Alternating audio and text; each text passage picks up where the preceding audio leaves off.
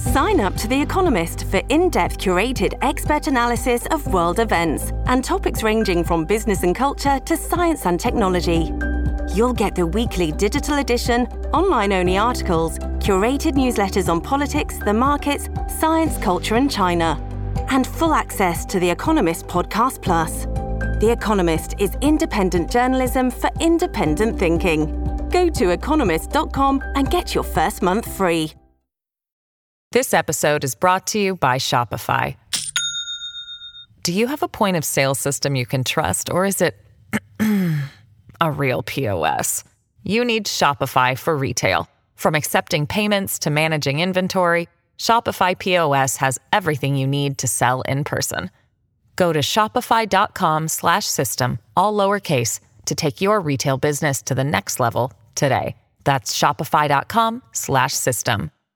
Hello, everybody. This is Marshall Poe. I'm the editor of the New Books Network. NBN listeners like to read books and buy them. So we thought we'd tell you that right now, our friends at Princeton University Press are having a remarkable site-wide sale. You can get 50% off books, including ebooks and audiobooks, with the code 50, F-I-F-T-Y, at checkout until May 31. You can save some real money on Princeton University Press books. I encourage you to go there and check it out.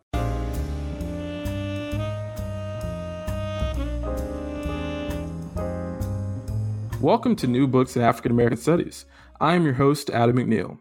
Today we have on the podcast Dr. Claudrena N. Harold, co-editor of Charlottesville 2017, published by our friends at the University of Virginia Press. Dr. Harold is professor of history and African American Studies at UVA. Welcome to the show, Dr. Harold. How are you doing today? I'm great. Thanks for having me. Most definitely. And so before we get into Charlottesville 2017, can you talk to us about how you and your co-editor, Dr. Lewis P. Nelson, came to create this volume? In the aftermath of the white supremacist rallies of August 11th and 12th of 2017, many of us at the university found ourselves responding to a variety of demands and initiatives specific to what we call the Summer of Hate, but also connected to a long legacy of racial injustice and deep economic inequality in this community and beyond.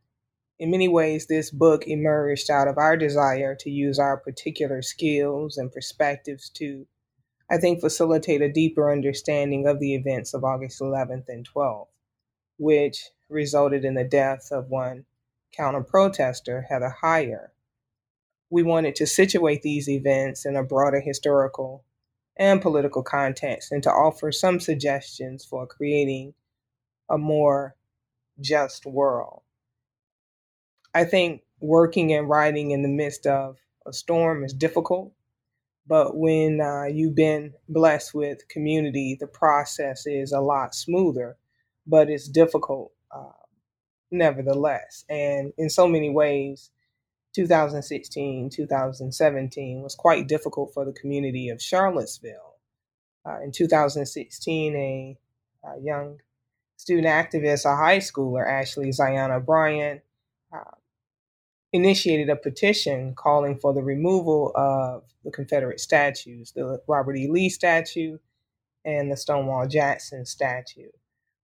In May, after she called for that petition, she had the support of the city councilman, an African-American city councilman, Wes Bellamy. And through a series of events, the city began to have an intense conversation about these statues and what they meant.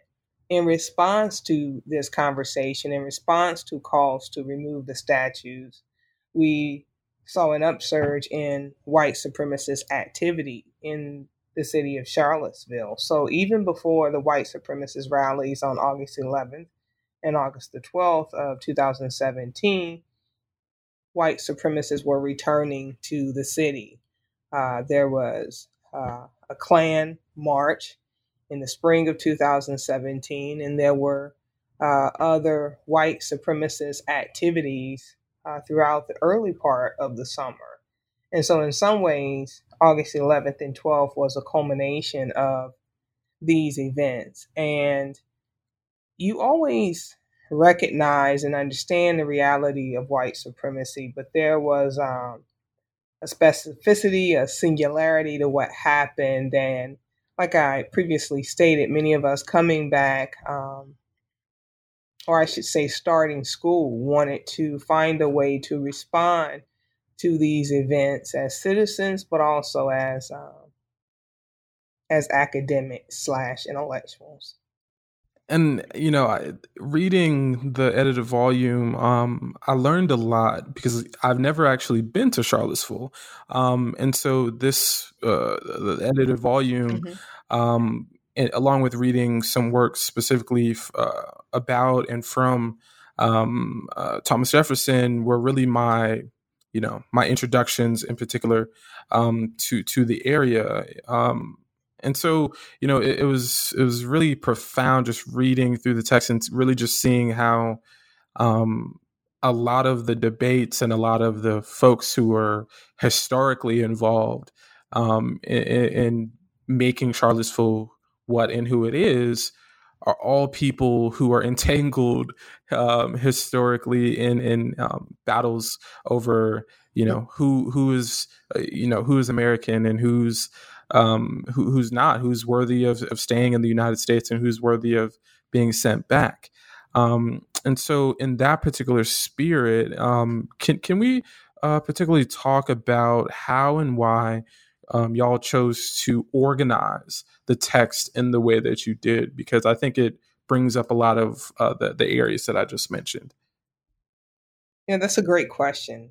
Organization was very difficult. And I think when time passes, and maybe when I retire, like in 20 years, I can talk about the process behind the book, because I honestly think there's a book about the book. Anytime you're writing after a tragedy, there are so many complexities. There was the struggle or the initiative in terms of the press to get this out. And in many ways, to be completely honest, we were thinking about, they were thinking about the anniversary.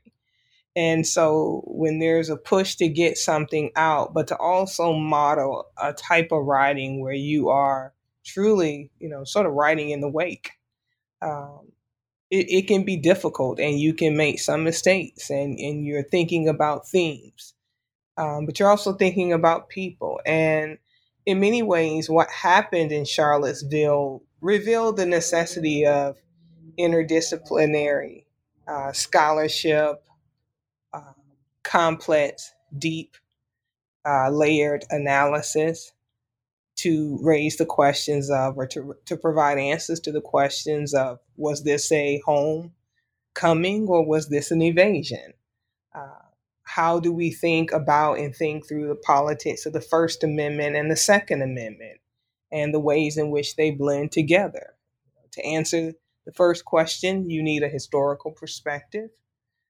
To answer the first question, you also need the skills of literary analysis to understand how the president of the college at the time, Teresa Sullivan, responded to the ongoing threats of white supremacists and the ways in which her response, as Lisa Woolfolk so brilliantly noted, revealed her ideas about whether these white supremacists carried a certain kind of danger. And that may not be the fair and correct phrasing.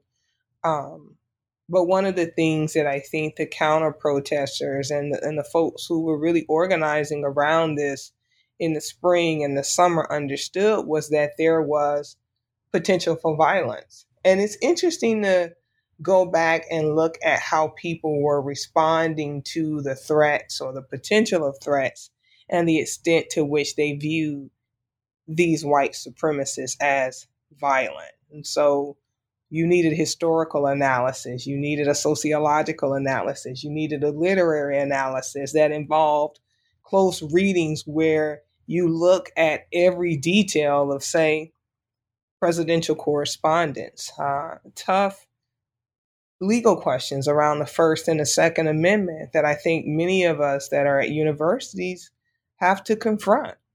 You need that historical analysis to understand the roots of this, to understand the deep and complex history of Virginia, a state that gave us Thomas Jefferson, but a state that also gave us Nat Turner. A state that gave us white supremacy in its various forms, but a state that also gave us institutions like Virginia Union and Hampton Institute. And so, how do you begin to understand those complexities? How do you situate current manifestations of white supremacy in Charlottesville, at the University of Virginia, within the larger context of the eugenics movement being birthed in many ways at the University of Virginia, but also understanding that Paul Barringer, a faculty member at UVA, who propagated the idea of Black intellectual inferiority, was also petrified of what was happening at Hampton Institute, even petrified of what was happening at Tuskegee under Booker T. Washington. And so also understanding that the racism that we get in the 1910s and the 1920s is also a response to the emergence of a new Negro that has its manifestations in Charlottesville, with the opening up of Black businesses, with the building of schools, with the strengthening of the NAACP. And so you need history to understand that, but also to understand the specificity of the moment, to understand why Virginia became a site or functioned as a site of white supremacist activism that I think is also related to Virginia being a swing state. A traditional red state becoming increasingly blue, anxiety over the changing demographics of Virginia. So one of the challenges that we also had was tracing this, kind of to Jefferson, but also understanding the more contemporary context. And I think that's extremely important, which may involve understanding the university that, the white supremacist organizers came from. What was UVA like in the 1990s? Well, UVA in the 1990s, the decade in which Richard Spencer was here, was had its highest Black enrollment in the 1990s, had a growing number of Asian Americans that were coming to the university. So when you begin, that's not to say UVA is like a bastion of progressivism, but what it means is I think we have to understand also the context, the more recent context in which these folks are operating. So for us, it was, how do we marshal the resources and the talent that we have at the University of Virginia, the interdisciplinary perspectives, and really try to respond in the moment and in concert with a lot of initiatives that were happening at the university in the aftermath of August 11th and 12th. And so I guess around September, I was confronted or asked, I would say confronted, by my co-editor, Lewis Nelson. Lewis Nelson, who is a professor of architecture, but is also a vice provost for the university, vice provost for community relations, who does wonderful work on the history of slavery in Jamaica and has a new book actually out on the history of slavery, along with Maury McGinnis, who's a provost at the University of Texas, on the history of slavery at the University of Virginia. So he came to me and said, Claudrena, I know you teach a class that deals with the history of African Americans at UVA post-civil rights. I work on these films with my colleague Kevin Everson, kind of on the history of African Americans at UVA Black Student Experience. He said, would you be interested in co-editing this volume with me? And I said, of course not. And I really had to think about it because I had some other commitments. I was not in Charlottesville on the day of the um, the white supremacist marches. I was not here on August 11th and 12th. Interestingly enough, I had just visited Birmingham doing some research, and so I was sort of on this kind of deep Southern tour and headed back to Jacksonville. And so while I had been involved in various sort of political issues, less around the monuments, more around issues like Black students and living wage and stuff of that nature. So I had some reservations about what it meant for me as someone who identified with the community and felt that I was very much connected to certain activist communities, but I was not there on that day. And by that point, there were already emerging these conversations and narratives about who had the right to speak and not to speak. And so I wasn't sure. And at the same time, I knew that, I'm a historian of the American South. I do a lot of work on um, black, Black Southerners in the late 19th century and early 20th century.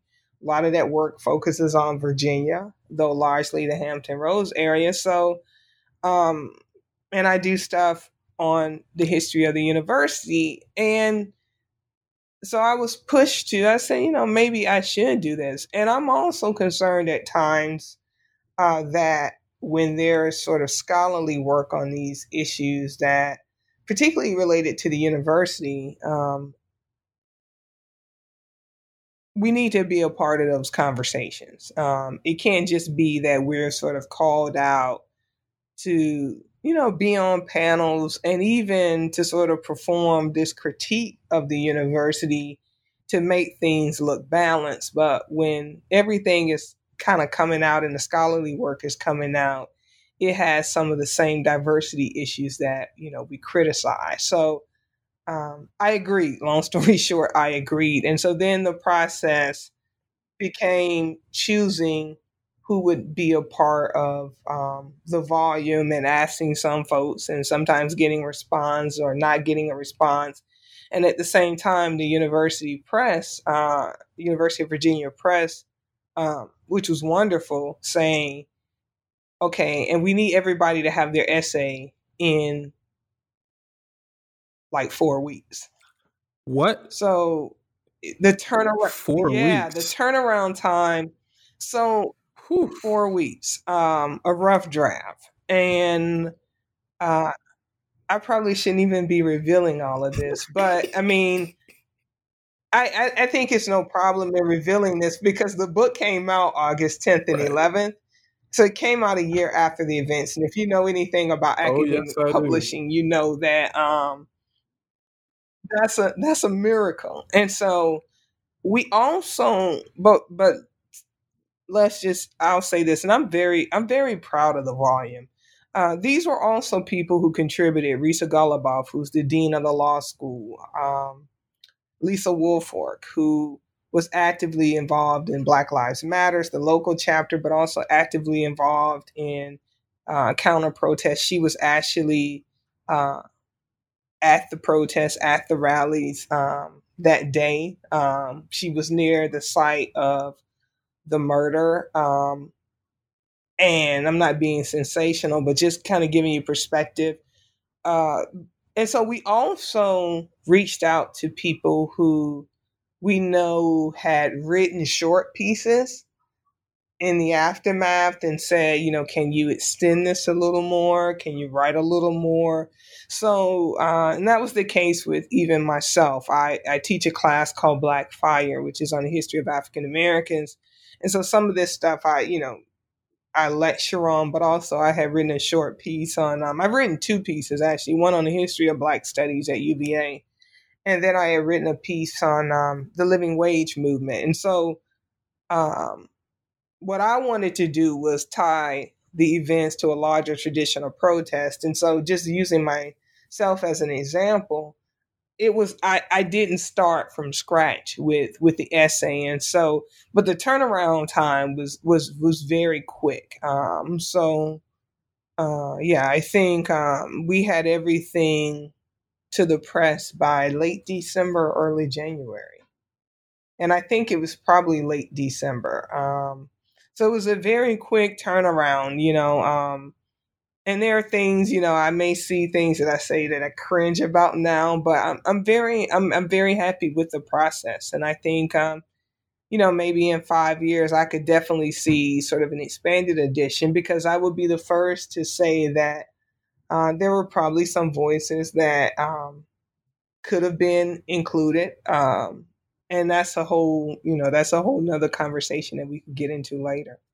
This episode is brought to you by Shopify. Do you have a point of sale system you can trust, or is it a real POS?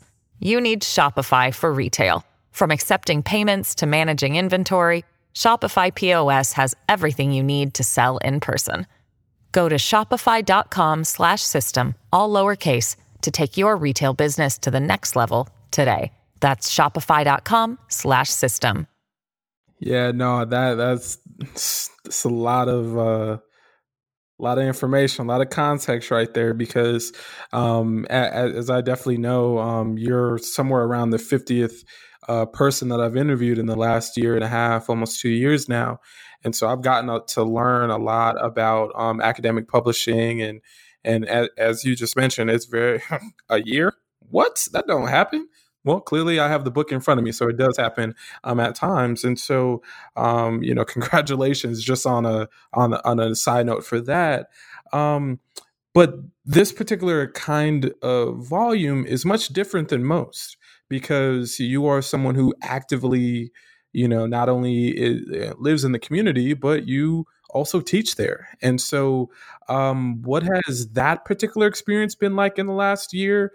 And also, as a second question to that, do you feel any closer to, the community in Charlottesville after co-editing this particular volume? Those are great questions. So to the first question, I don't necessarily think that my relationship to the community has changed. This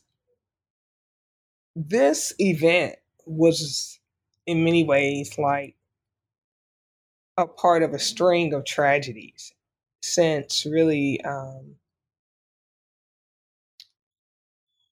almost 2013, 2014. There was always something happening at the university, whether it be so like in 2014, fall of 2014, Anna Graham, a student, was murdered. 2015, one of my closest students that I had known since his first year here, Martise Johnson, was brutally beaten on the corner. And some of your listeners may be familiar with Martise Johnson's story. He was the then third year student who was on the honor committee who was beaten by ABC officials on the corner, and his bloodied face, circulated throughout the media. And it raised fundamental questions about the hyper-policing of African Americans. And he was seen, screaming, "But I go to UVA, but I go to UVA." And there's a hyper-policing of African Americans in the city of Charlottesville. And of course, that happened in the spring of 2015. That was deeply connected to Black Lives Matters and all of the protests around, police brutality. I mean, these students are also, particularly Black students, this is the Ferguson generation. This is the generation who sometimes came into politics because of Michael Brown. So there were like protests around these national events, and then there were these other events. And then, there was the UVA story about the fraternity and the Rolling Stone story and issues around campus rape. So there was literally something happening every semester. So it's interesting to note, and I think, we should be honest, when there were emerging all of these conversations around the Confederate monuments, and in 2016, John Mason and others were a part of this Blue Ribbon Commission. And I can remember being asked, Claudrina, you need to come out to this, you need to support this, you need to get your students involved. And I almost had this thing like, look, I'm busy. And because I want to be completely honest. And that was largely because I hadn't recovered from the protest around Martise. And the protest around Martise Johnson created other issues. Is Black Student Alliance too radical? Are they doing too much? Are they giving space for other Black students? And then there emerged conflict between the Black students and some Black administrators. So all of that was going on as well. And so even after some of the protests around Martise, and of course there was an ongoing lawsuit and just everything,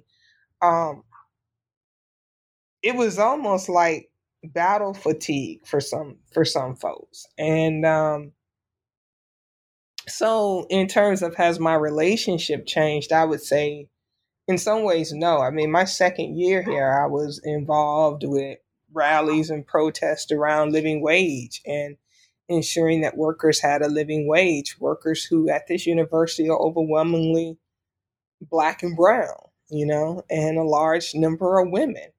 And so, the university is a site of intellectual production and work, but it is also a site of labor. It's a site of protest. And so, in some ways, I would say that a lot of things didn't change. I taught a course called Black Fire that looks at the history of African Americans at UVA, post-civil rights, 1964. And to be honest with you, I've been teaching it since 2014. The thing that did change, the class usually fills up in the first day of registration, is that I let as many people in as I could. So 256 people took the class. It normally, it always, I sort of kept it around 140, 160 just because I didn't have a lot, I don't have a lot of TAs. I kind of use graders, so I do a lot of the grading as well. And in the spring semester, I also teach an Intro to African American Studies course. And so like that semester, I taught almost 400 students. But that's that's kind of how, my world functions in a way. And so, the only thing that changed was I attempted to be more mindful that, one, I wasn't as involved in some of the protests and some of the conversation around the monuments. And I was not there on August 11th and 12th. And so I tried to make sure that I did not infringe upon other spaces, because things got really, sort of interesting. And I think there were some accusations in the community that people were attempting to sort of profit from the events of August 11th and 12th. It helped that I had sort of, I think, a history and a background, and I think some people knew that. And I just tried to, sort of stay in my lane. But I think there was some interesting dynamics, some interesting turf wars. But so in the sense of my relationship to the university, no, it didn't change a lot. I had more work to do. I was on a lot more committees. Every dean, every provost wanted to create a committee. And so I said no to like everything, like in August and September. And I thought waiting until October to say yes to stuff would make life easier. It didn't. So I ended up co-chairing a committee with the former president, John Castine, dealing with issues around changing historic markers and signs and, buildings that are named after eugenics, like what should be the university's principles in dealing with this kind of stuff. And so, committee work increased a little bit, but there were some things that were basically the same. And in terms of my relationship to the community, I think it's pretty much the same. I think you can't be all things to all people at all times. And so when I first got to UVA, actually my big lecture class was a labor history class. And so that's why I sort of was involved with the living wage movement, because a lot of those students who were organizing around that would take labor history. And so for me, as far as a political issue, considering that UVA is the largest employer in Charlottesville, that was a way for me to engage in something that I feel has deep meaning and importance to the community. But I think when you begin to spread yourself too thin and to really talk about things that you're not an expert on, it can get dangerous. And so I try to stay in my lane of what I think I know best. And I feel like I didn't answer your second question, so you can ask me again because I can't remember it. No. You definitely hit. No. Believe me, that's A-OK. You definitely hit all of the particular points at which I definitely wanted to highlight. And in the last couple minutes, we'll go a little over 30. In the last couple minutes, you had mentioned just before about battle fatigue, and one of the things that people talk about is self-care, and how do you deal with that. And so for this bit, can you talk to us about how you deal with the battle fatigue, because it definitely sounds like you're just so involved in a lot of different things, right, on top of your own scholarship and having to take care of that. And I also asked this in light of one of your colleagues, Dr. Marlena Doubts, a recent bit from the Chronicle as well, and she talked about what it meant to be a Black woman trying to gain tenure and such like that. So it's a lot of different things compounded. So can you talk about the battle fatigue and how you deal with that? Yeah, I mean, it's hard to say no. And it's hard to say no when doing the work and working with students brings you a certain level of pleasure. Next year or this year, I'm the incoming chair of the history department. And one of the biggest struggles, when you do that, you get a course release. And one of the biggest struggles is me finding a way to sort of balance administrative work and teaching, because I'm a person who teaching and working with young folk gives me a lot of joy. Where some folks see having now even a 2-2 load as a burden, I don't. And it's a joy. So part of the self-care is making sure that you commit to things that you are that you believe in and that gives you joy. And I know sometimes people can sort of look at it from the outside and say, "Wow, she's doing a lot," but it brings me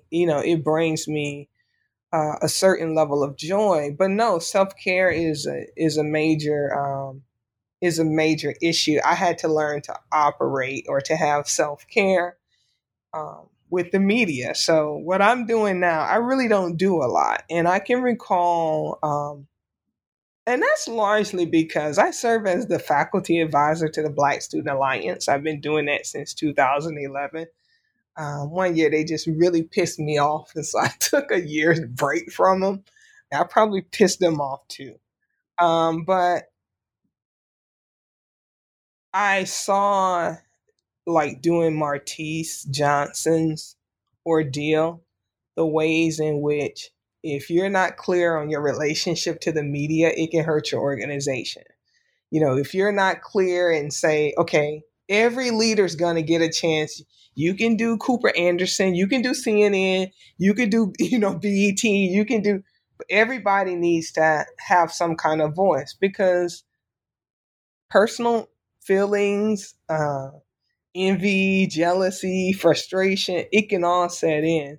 So after the white supremacist rallies of August, the rally on August 12th, and I think it wasn't 2 hours after the rally that my inbox was full of media requests from NewsHour, from New York Times, from Washington Post. And I vividly remember some colleagues telling me, like, it would be good for, they said this, it'd be good for you, it'd be good for your career if you wrote an op-ed. And that's just also not my form. That's not, I'm not good at that. I just don't think I'm, op-ed, but I also know that it just saps your time in a way. And so I say no to those kind of things. I would rather, be a part of the history department's forum. So we did a series of forums throughout the year. And like the first forum that we did, and I gave a talk on just the history of protests at UVA, there were 300 people. And that's my public, so part of self-care is like not trying to do everything. And I also think, it's important to talk about the plight and to talk about some of the issues that Black women face. But also, I think talk about the issues that a lot of professors face, and particularly professors who teach sometimes really large classes. I sometimes wish when we have this conversation, and I may get in trouble for this, but it just needs to be said.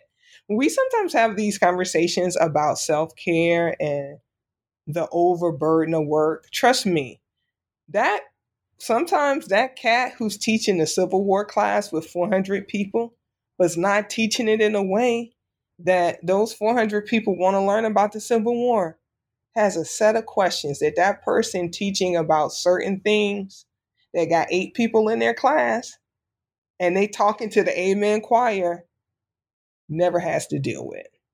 So like I teach big classes, and sometimes my issue is not just kind of the subject, but it's also just the volume of students. And so this may not relate directly to self-care, but I think academics, we're going to have, and even invisible labor,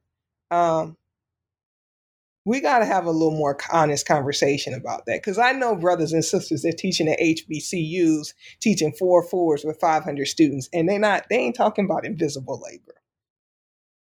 And that's not to say that they don't have labor. I want to be very clear on that. But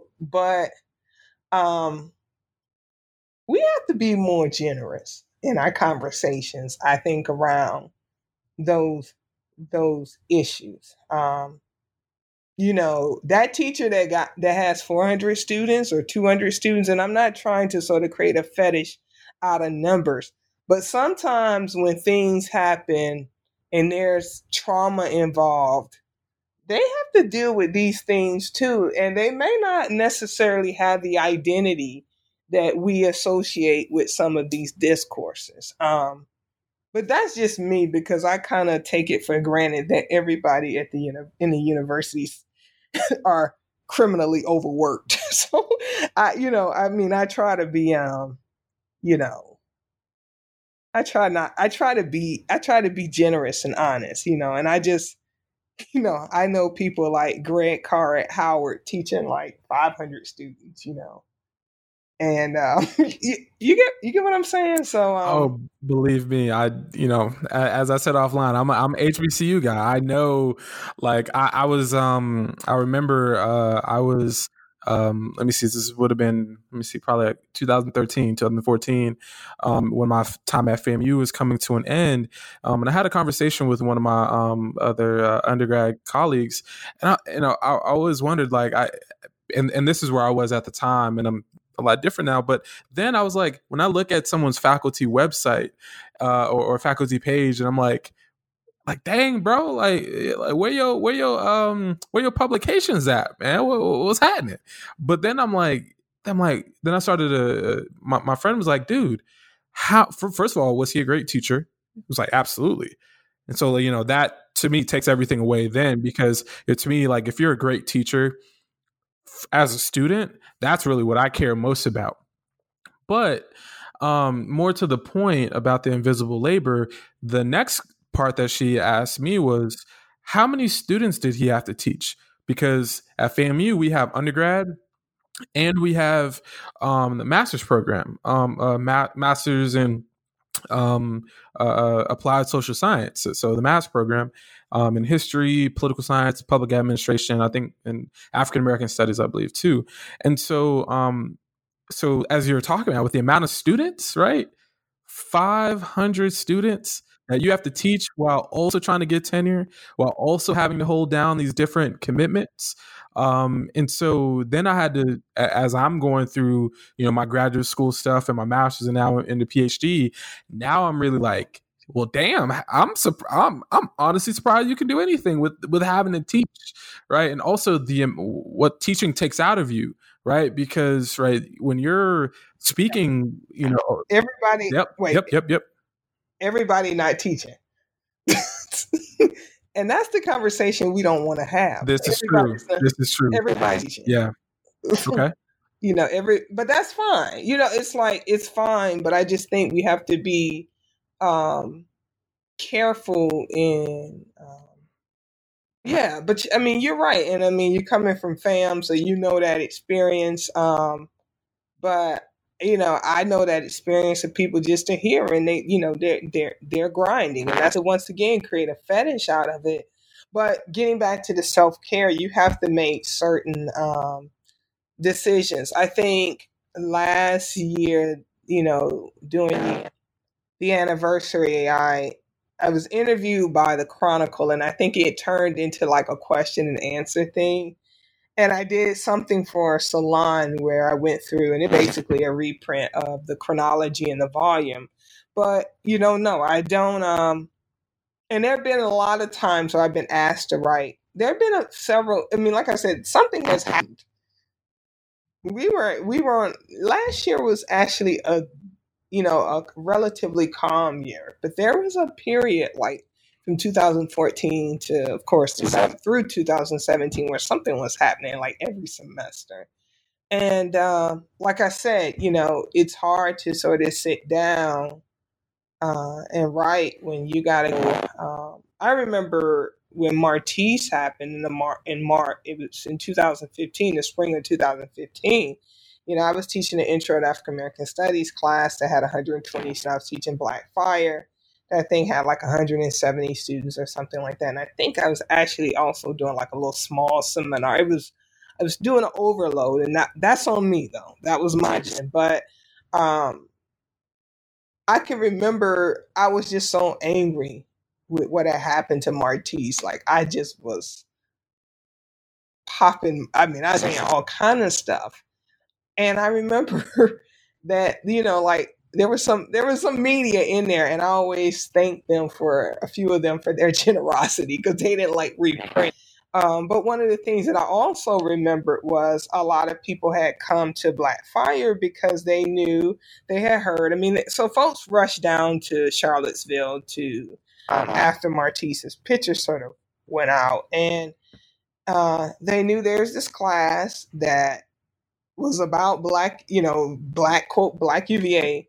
But basically, the student leaders, white and Black, they kind of take the class. So the media knew that they had access to students if they really, if they wanted to interview folks. And right after Black, I taught the Intro to African American Studies in the same room. So I teach those 2 lecture classes. I taught them back to back. And one of the things I look back over now, I mean, everybody in the class of Black Fire came that day. And you know how classes, when there are like 150 people or more, folks don't always come. Everybody came that day. People from the class the year before. So I remember it was in Minor Hall. The building was just packed. But there was no thought like on a higher level. It's like, okay, how do we deal with the media? There may be people coming because I'm just a teacher, and that's fine because it's also consistent with the vocation of the Black scholar. So I think one of the challenges that we have is balance what Vincent Harding talked about, the vocation of the Black scholar, to speak truth to power. How do you begin to balance that? The vocational call, the vocational call of Black studies that's never consistent with the university. Mm-hmm. How do you begin to negotiate this language as a labor with that? You see, Mm-hmm.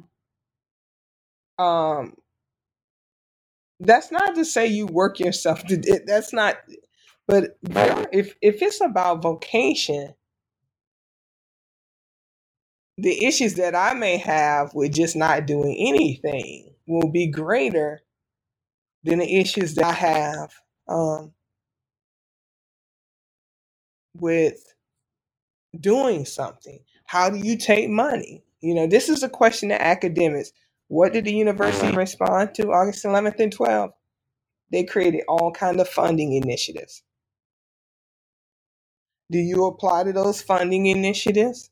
Because part of those initiatives are a way to publicly say to university, oh, we're doing something. And then there emerges critiques within the university, within sometimes the Black community about how, okay, a relationship to those funding opportunities. You know, some people apply for things that they had already been working on, life events. It's like, I don't know how ethical that is. Like those are the questions.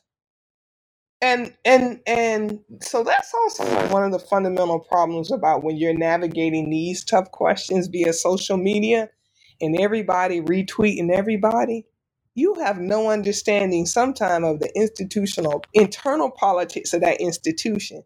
You could be retweeting somebody that got some problematic politics, but you don't know because it's just all things are important within the context of institutional politics and in some ways disaster capitalism.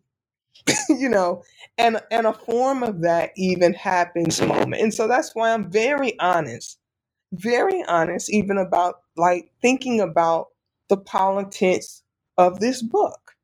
You know, how do you though we know academic books don't make any money, but some of the people who provided a critique of it, they don't want, you know. So even trying to market this book like on the anniversary, it was odd. I don't think, and I don't want to lie, but like I didn't do much tweeting about it on August 11th and 12th. I think I may have said something August 10th, but I may have let those days pass because it was very awkward for all of us. And I think when school came back in, we sort of did something. There was talk by the press of trying to make sure that the book got in the hands of every UVA student. So also it's a way in which this book served a very local purpose. But you know, I don't shy away from, you know, the politics of it. I had people who emailed me and wanted to know why they were not in the book. It was a lot of it was some interesting dynamics. Sometimes on Twitter, if somebody something like, you know, I was there and, you know, can I get a book? You know, I go to the bookstore and buy a book and like say, hey, it's in my office now. I mean, that, you know, you're constantly trying to, you know, sort of balance those things. So I think getting back to the last question about self-care, I think you just have to have a certain kind of clarity about what to do and how you want to do it. And that book didn't take a lot out of me because I was not going into an area that I wasn't familiar with. You know, I was familiar with it. I had written about it. I've done film on it, you know, so there was some familiarity. So I'll stop there because I have talked. No, it's all good. And you know, it's been a real awesome pleasure to have you on the program today because you taught me a lot, not only through the book but also through our conversations as well. And I'm sure the listening audience is probably saying a couple amens, going out, definitely co-signing a lot, and is also learning a lot about Charlottesville as well. Because as you were talking, I was I was jotting some down real quick in my mind that was at the tip of my tongue. And to me, when I think about when we talk about Jefferson, Washington, Lee, the eugenics movement, colonization, even in the 19 teens and 20s, and to Liberia and such, and also civil rights movement and such like that, and stuff that's going on today. America is Charlottesville in many ways, and Charlottesville is America in many ways because of all of the national stories, right? George Washington doesn't have any kids, but through his wife, Martha Washington, Custis Washington, that's how the connection that you can get to Robert E. Lee and the Confederacy, and obviously we know Jefferson as well. And so to me, I learned a lot, and I really appreciate you. And in the last question that I'll have, if you don't mind divulging a little bit, what are you working on right now? What maybe can we have to bring you back on New Books in African American Studies? So I'm working on now on a book called Sunday Comes, A History of Gospel Music in the Soul and Hip Hop Eras. And it's, I guess, forthcoming. It's basically done. It's that the history of gospel music from 1968 to 1994. 1968 is the year that James Cleveland created the Gospel Music Worship America.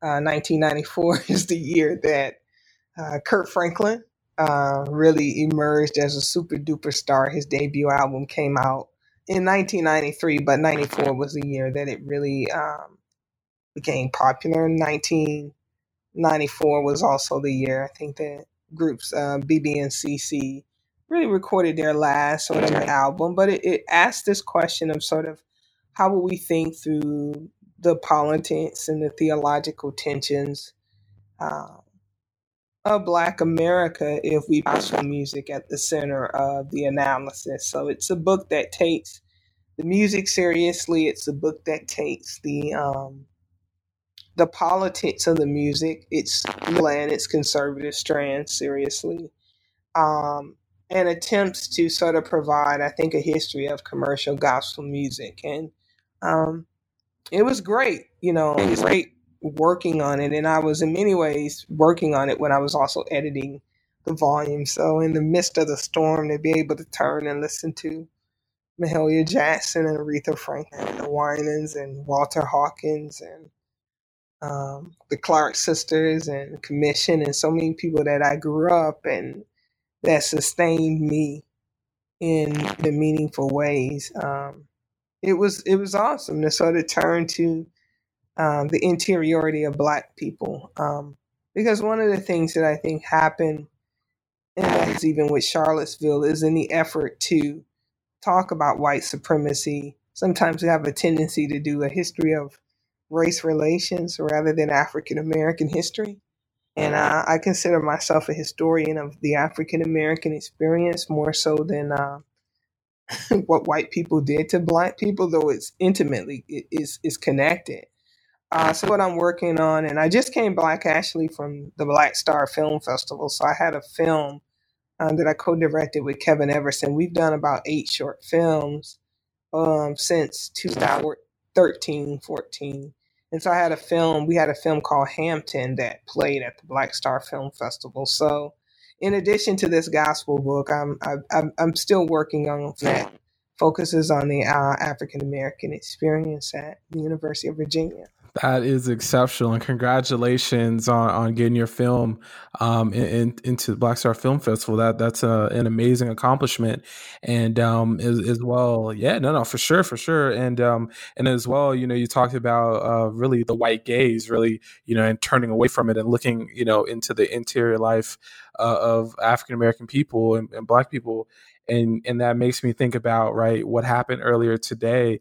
We're recording on August 6th of 2019, which is now the date of the home, not the home going, but yeah, the home going of Toni Morrison. And so, she, that in that amazing clip, I think from the 90s, where she's responding to the question of, why don't you white? Oh, well, not a Freudian slip, but it's appropriate. Writing for the white gaze. Why didn't you do it? And she says, I'm writing about Black people, and that's good. That's good for me. And so, it's a very, maybe that's a spirit that's speaking from within you right there with your new book coming out on gospel music and Black culture from the late 60s on. And as someone who grew up on Kirk Franklin, right? I don't know. I was born in 92, so I don't know a world without Kirk Franklin, aka Plies from Fort Myers, and his gospel music like that. That's a part. Stomp, right? Stomp, Revolution, or Stomp Remix, Revolution. Riverside, right? God, God's property. Like, I don't know a world without Kirk Franklin in a very much central role, and so to me, like, I'm very much appreciative of this work. And someone else from Jacksonville, Dr. Sherletta Kinchin at University of Louisville, she's also writing a book about Stax. And so it's really cool to see this Jacksonville, Florida, Duval County, contingency, how to do it. I'm not from there, but you got to do it for the culture. So it's really cool to see, y'all doing this amazing work about Black popular music and its, and its obvious importance to the history of our people. So I'm really appreciative of you for being on the program. And I'm sure this will be first of many different times that we'll be able to converse with each other. Yeah, it was great talking to you. Really good talking to you. Most definitely. And once again, folks, yeah, no problem at all. No problem at all. And, once again, New Books in African American Studies listeners, we have had the amazing opportunity to chat with Dr. Claudrena N. Harold, who co-edited with Dr. Lewis P. Nelson, Charlottesville 2017, The Legacy of Race and Inequity. And once again, I'm your host, Adam McNeil. Please rate us, review us, wherever you get your podcasts. Please check out Himalaya. It's a great podcast app that I've been using a lot. They have a lot of great a lot of great podcasts and such. And so please rate us, review us, and let us know how we're doing. And until next time, folks, once again, I'm Adam McNeil, your co-host for New Books in African American Studies. Over and out.